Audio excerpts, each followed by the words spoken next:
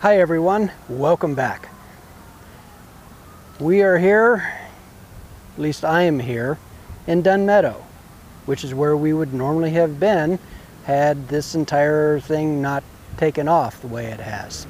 Anyway, I hope you're safe, I hope you're well. There are a few things I would like to kind of fill in around the lectures that we've been doing. I brought a fly rod with me and some other rods. Hopefully we'll get to that. Is that our rods come in pieces. This is really convenient if you're traveling. And to be honest with you, it's just really convenient just going back and forth from home to the lake. You don't have this giant, 7.5 foot rod, dangling in your vehicle. So let's start off with putting our fly rod together. This is a hard case. It has a zipper. Usually there's segments inside that keep the blanks separated. And we're going to start off with our tip top. That's the smallest section. We're going to join that to the next section. Something unique with fly rods, since we do have to join multiple sections together, we want to be sure that we do this correctly. We just don't want to shove these together. It's not going to have a real strong locked connection. But instead, I'm going to offset the line guides on both sections by about 30 degrees. And then as I push, I'm going to rotate those into alignment. That little bit of a twist kind of locks the spigot and the furrow together for a nice tight connection. Now we'll just simply proceed with the next section. Again, I'm offsetting about 30 degrees. I'm gently pushing those together and giving a little bit of a twist. Now we come to the butt section. This has your grip and your reel seat. And now here I've got to make sure that the reel seat, where the reel goes on, is positioned in line with the rod guides. And so right here's my reel seat, about 30 degrees off. I'm going to push that together, give it a twist, and tighten it up. Now I can go ahead and put the reel on. You notice that I use a bag. Some fly fishermen will use a vest. There's all different ways of doing this. The one thing we're not doing is we're not walking out through the water or wading the stream with this great big, heavy, hard plastic tackle box. So I've got my reel. This is an old reel. In fact, I believe this reel literally is older than any of you are. I like it. It's something I had as a kid. It was a present. I just like using it. And remember that reels are not that big of a deal in the lower weights for fly fishing. This thing is only holding the line. It's not really doing all that much else.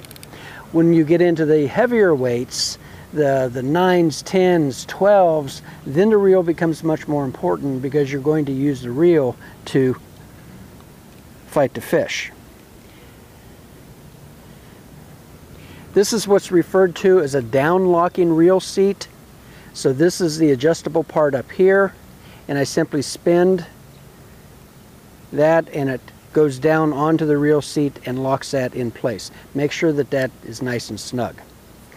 Now I've got to get the line up through all these guides. The newbie way of doing that is finding the end of your tippet or your leader and running it here to here. But the problem is if you lose that, it's going to go zipping right back down through. A better way of doing that is getting a few inches of the actual fly line and start running that up through your guides.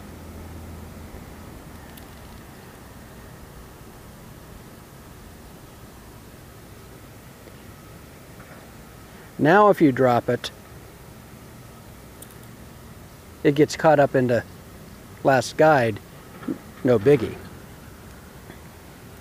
You'll probably have to lay the reel out a little bit to give you some room to thread all guides. This is an 8'6" rod, so fairly long.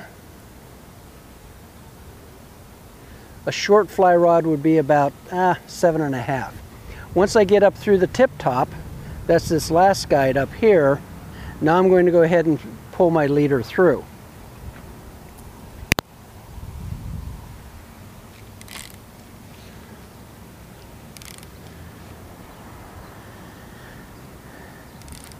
Once you get ready to cast, you're going to mend some line out.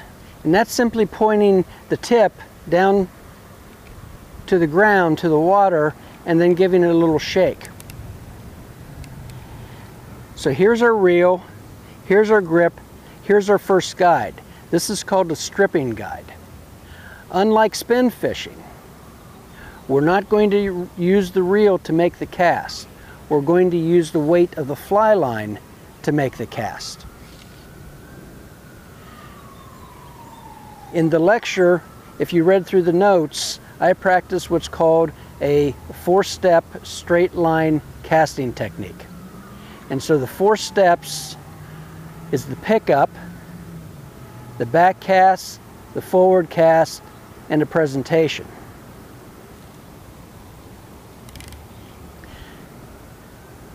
The pickup is very, very important. After you've mended some line out, it's laying out there on the water, you're going to want to accelerate the fly line up into the air. The easiest way to start out doing this is to make sure that your feet are at about a 45-degree angle to the target. It's a normal athletic stance. Your index finger has captured the fly line right under the grip.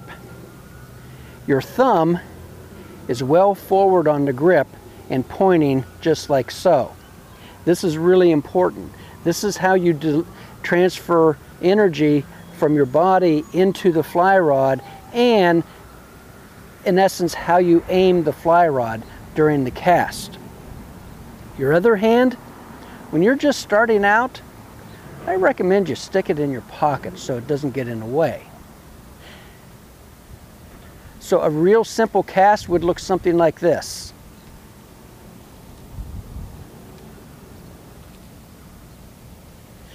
Four steps, very, very quick. I want you to pay attention to the path my hand makes through space. I'm sure you probably can't see the rod tip right here. I'm wired up with a lavalier mic. I only have about 18 feet or so. But watch my hand. I want my hand to move in a straight line back and forth. You guys hear that? Kind of makes you homesick a little bit, doesn't it? Sorry. Anyway, back cast, forward cast, back cast, forward cast, back cast, forward cast, presentation. My hand is moving in a straight line. That's really, really important, because if I can make my hand move in a straight line, my rod tip is going to move in a straight line. If my rod tip moves in a straight line, my fly line is going to move in a straight line. Probably doesn't really sink in right now, but beginning fly casters, when they get into this, the immediate habit is to move everything in an arc. In fact, some literature that comes with your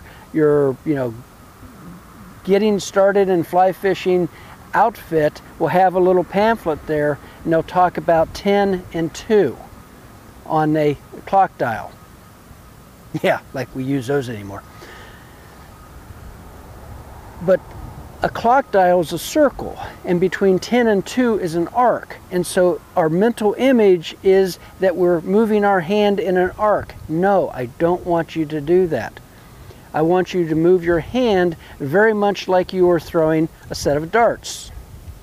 Back, forward, back, forward.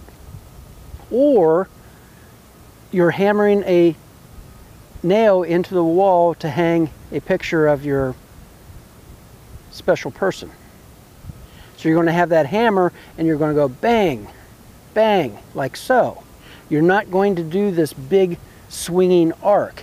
It's in a straight line. Okay? If you can grasp that, you're going to be casting better than probably 70–80% of other fly casters out there. The other thing I would like you to pay attention to is the wrist. When I'm making these fly casts, I'm not breaking that wrist. It is straight.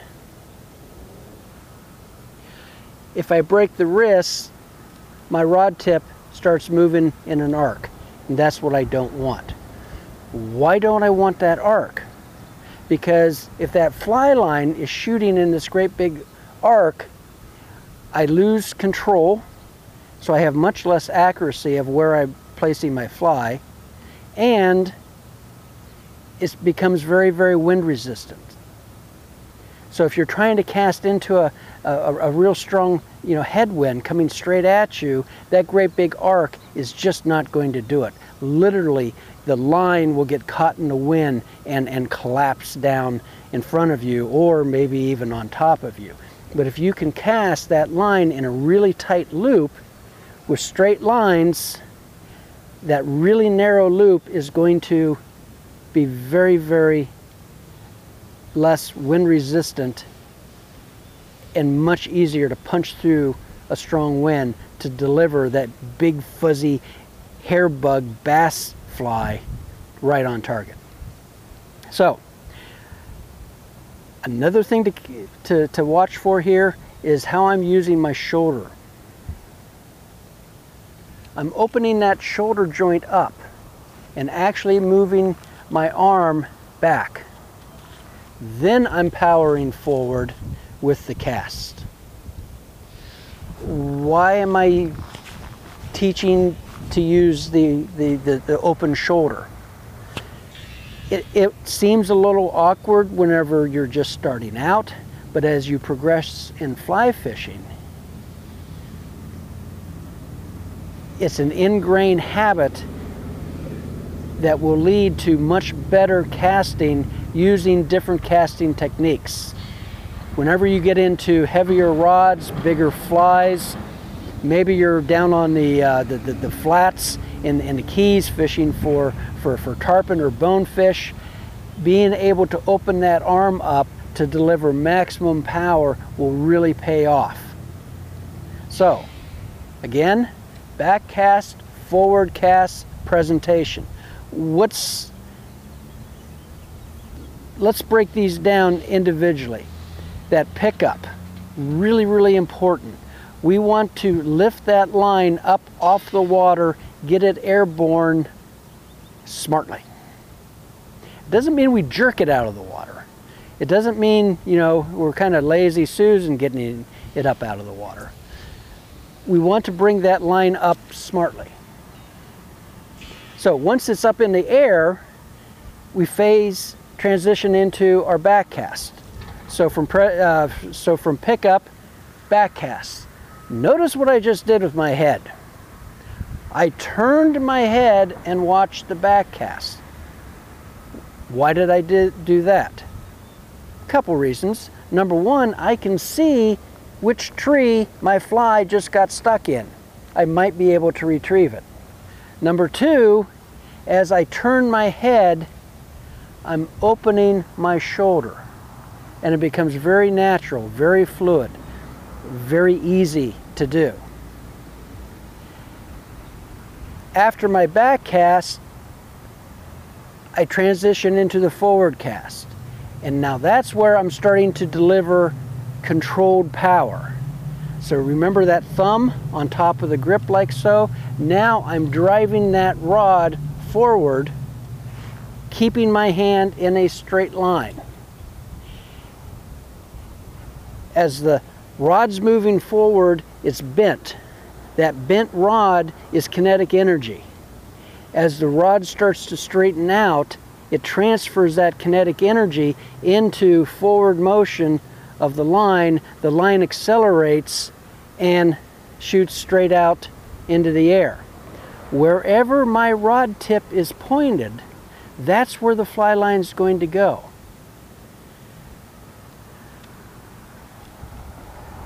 So at the end of the forward cast, that fly line is shooting straight out, but it's up in the air. I need to get that down onto the water where the fish are. So I'm going to make the transition from forward cast to presentation by simply lowering the rod down to the water. And when I do that, that line is going to follow right down to the water. Fly casting is not the easiest thing in the world to do. I mean, it's not like bait casting where you've got, a half-ounce, weight out here and you can just bring it back and fling the thing out. I mean, most people can do that. Fly fishing is going to take a little time. It's going to take a lot of practice.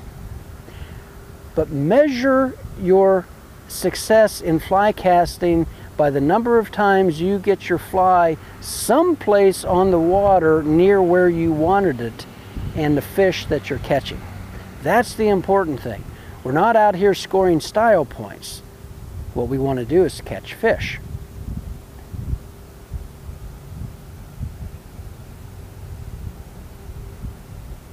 I totally forgot what I was going to say. Okay, so real quick recap. Pick up, back cast, forward cast, presentation. When you're learning, all these things are going to kind of get jumbled in together. I think some of the absolutely the best way that you can improve your fly casting is with an experienced fly caster. If you can have someone standing there watching you with a critical eye, oh, you're obviously dropping your back cast. A little less power on your forward cast. Oh my gosh, look at your wrist. I have duct tape. These criticisms from somebody who can really break down and analyze a cast are infinitely helpful. When we're normally out here on Dunn Meadow, what I have found to be the quickest and very best way of helping students is to have the student ready to make the cast, and with permission, I come up and grab their hand on the rod. And I can direct their hand and their arm through that motion. It's not a real natural motion. But just, 3 or 4 repetitions like this, the muscles start to figure this out, and I can leave them alone, and most of them are casting really, really well. They would be catching fish, having never touched a fly rod before. So don't get discouraged if this doesn't go perfectly the first time you're trying this. I think videos are a real good way of watching other people cast and then break down step by step what they're doing and then applying that to your own cast. But it is hard to see what you're doing when you're doing it and you can't see yourself. Maybe you could set up a camera and record yourself and then analyze how your cast is going, and you can start finding little errors and places to improve. Okay, last couple things. I want to talk about how to handle the rod and line in actually fishing, because it is different than in spinning. In spinning, we're just casting out and then we're reeling back. We may vary our retrieve and so on and so forth. But with fly fishing, we're not even using the reel. And so if we make our cast out and we have our line captured under our index finger, we're going to use what's called our stripping hand. And we're going to start stripping in a little bit of line. This is going to impart action and motion into the fly that we're using. We can take little tiny strips like this, or we can take big, long strips. We can even use a crawl strip where we're just kind of winding the line in very slowly. If you've got a crayfish pattern, fishing a rocky bottom or something like that, oh man, that is just really irresistible. The largemouth bass, smallmouth bass, I mean, they'll go crazy over that because you're imparting a natural motion upon something that looks like they naturally eat. That's the entire thing about fly fishing. We're presenting things that fish want to eat. Okay, so what happens whenever we catch a fish? Well, in spin fishing, we do the big, over the shoulder, I got one, Billy Bob, hook set. Very powerful. I mean, we really want to set that hook. Well, with fly fishing, if I'm out there fishing bluegill and I do that, I mean, I just turned the guy into an astronaut. Not good. So instead, I'm going to use that same stripping method. So I'm going to take my stripping hand, and whenever I get a hit, I just strip in, a foot of line. That's more than enough set to hook on like a bluegill or something. If something larger, largemouth bass, that you really got to, hammer that hook home, then I'm going to use both, a strip and a lift, like that. Now I've just displaced 3 feet of fly line. That should be enough to set to hook. Other thing about fly fishing versus spin fishing, typically a lot of times with spin fishing we've got our rod up. Not always, but a lot of times. With fly fishing, we want that rod tip pointed right at the fly. To be really honest with you, in spin fishing, you should be practicing the same thing. As little slack is in the line, the better. Especially in fly fishing. How do we land the fish? Well, with spinning, we can just start reeling in using the winch and crank the fish in and bring them in. And with fly fishing, again, we're going to strip line in, lifting our rod tip. We can maneuver the fish where we want it. I really wish there was a fish here. And then capturing the line and bringing it in. Remember in Unit 1 how we talked about making a circle with your index finger and your thumb around the line, and you can bring that in and then right over the fish, collapsing those dorsal fins so that you don't get stuck with the splines. And once you've got them there, you can grab your handy dandy forceps, reach in, grab the shank of the hook, give a little bit of a twist, pull the hook out, admire your fish, and then either eat them or put them back. Remember forceps, one of the very, I think, necessities of any fisherman, even spin fishing, kit. Okay, a couple last things. Advantages of fly fishing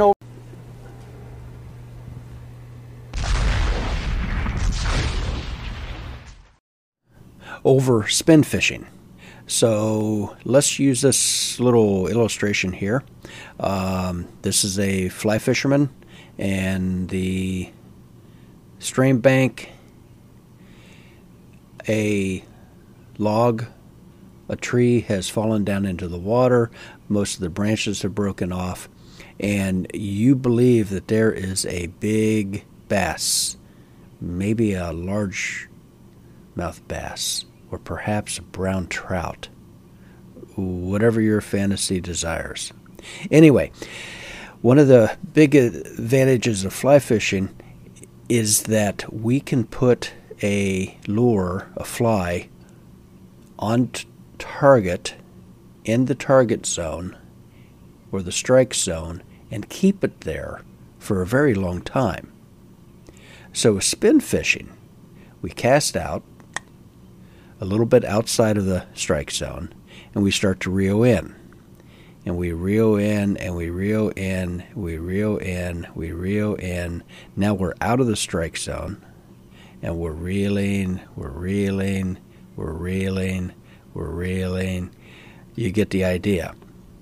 With fly fishing, we can pick up that fly, back cast, forward cast, out the strike zone. We can let it sit there. We can wait for the rings in the water to dissipate.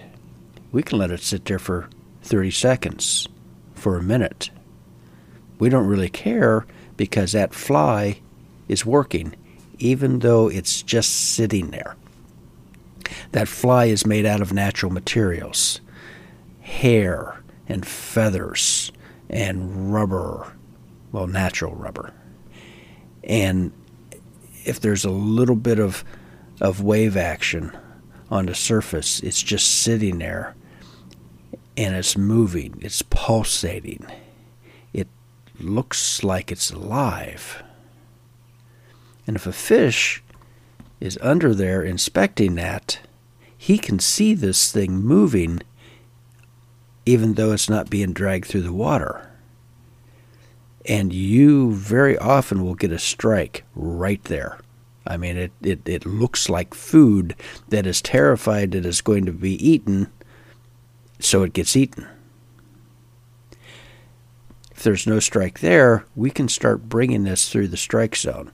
We'll strip, strip, strip, strip. Now we're inside the strike zone. We can let that pause. Give it 30 seconds. See what happens. Strip, strip. Another pause, 30 seconds. Again, that fly is attracting fish even though you're not moving it. Well, the entire thing with fly fishing is we're trying to match the hatch. Something natural that the fish would be eating. We don't have to impart, we don't have to drag that through the water, letting that lure, rattle back and forth. We can let that fly just sit there and do its thing. And so we strip, we strip, we strip, we strip, we strip. Now we're outside of the strike zone. And so we pick the fly up, do the back cast, right back. We strip, we strip, we strip, we strip, we strip. Pick the fly up, make the cast back. So you can see that our time actually inside the strike zone is much, much longer in fly fishing than it is in spin fishing. With spin fishing, you got to drag it through the strike zone, and then once you're out of there, you've got to continue to reel that thing. Sure, you may have a high-speed reel, 23-to-1 or something like that, but still, that's a lot of time in the water that's not really being productive.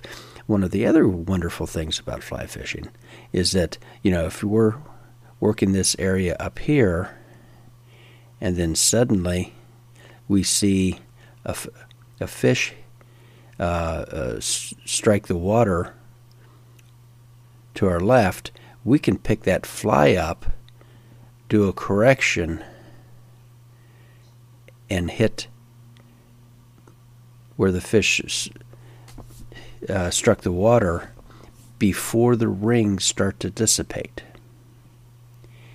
Maybe there's a hatch going on, and so the trout are starting to pick these things off the surface, and then there's another one over there, and so you pick that up and you cast again. and then you think that, you know, your original target is getting active, and so you pick that up and you put it back here. And so you can sit here and you can hit all three of these areas back and forth all day long. Another thing that really good fly fishers can do, and I'm not saying I'm one of them, but if you're over here working this guy and you strip, strip, strip, you can, it's hard to explain here, but you can mend out some line, do a partial roll cast, cast your line out behind here, behind your original fly like this, and start stripping in, and you can actually get your fly to do a U-turn because of the surface tension of the line and start going backwards. Oh, you can't tell me if you're a largemouth bass you're going to resist that. No, you know, Rapala or Jitterbug is going to do that. Doesn't happen. So, anyway, there's some what I think are some key advantages of fly fishing over spin fishing. Take it for what it's worth. Fly fishing is just different. It's not better. Well, it's not better. It's different. It can be confusing. It can be a little difficult to learn. Jump into it, start digging through. There's a ton of information out there. There's a ton libraries full of fly fishing books. There's a ton of information on YouTube. Most of it seems to be very good. Everyone has their opinion of one way of doing it or the other. Just start wading in the fly fishing waters, and you'll probably get hooked. Hope everyone's safe. Hope you found this interesting. I hope you get into fly fishing. Thanks a lot.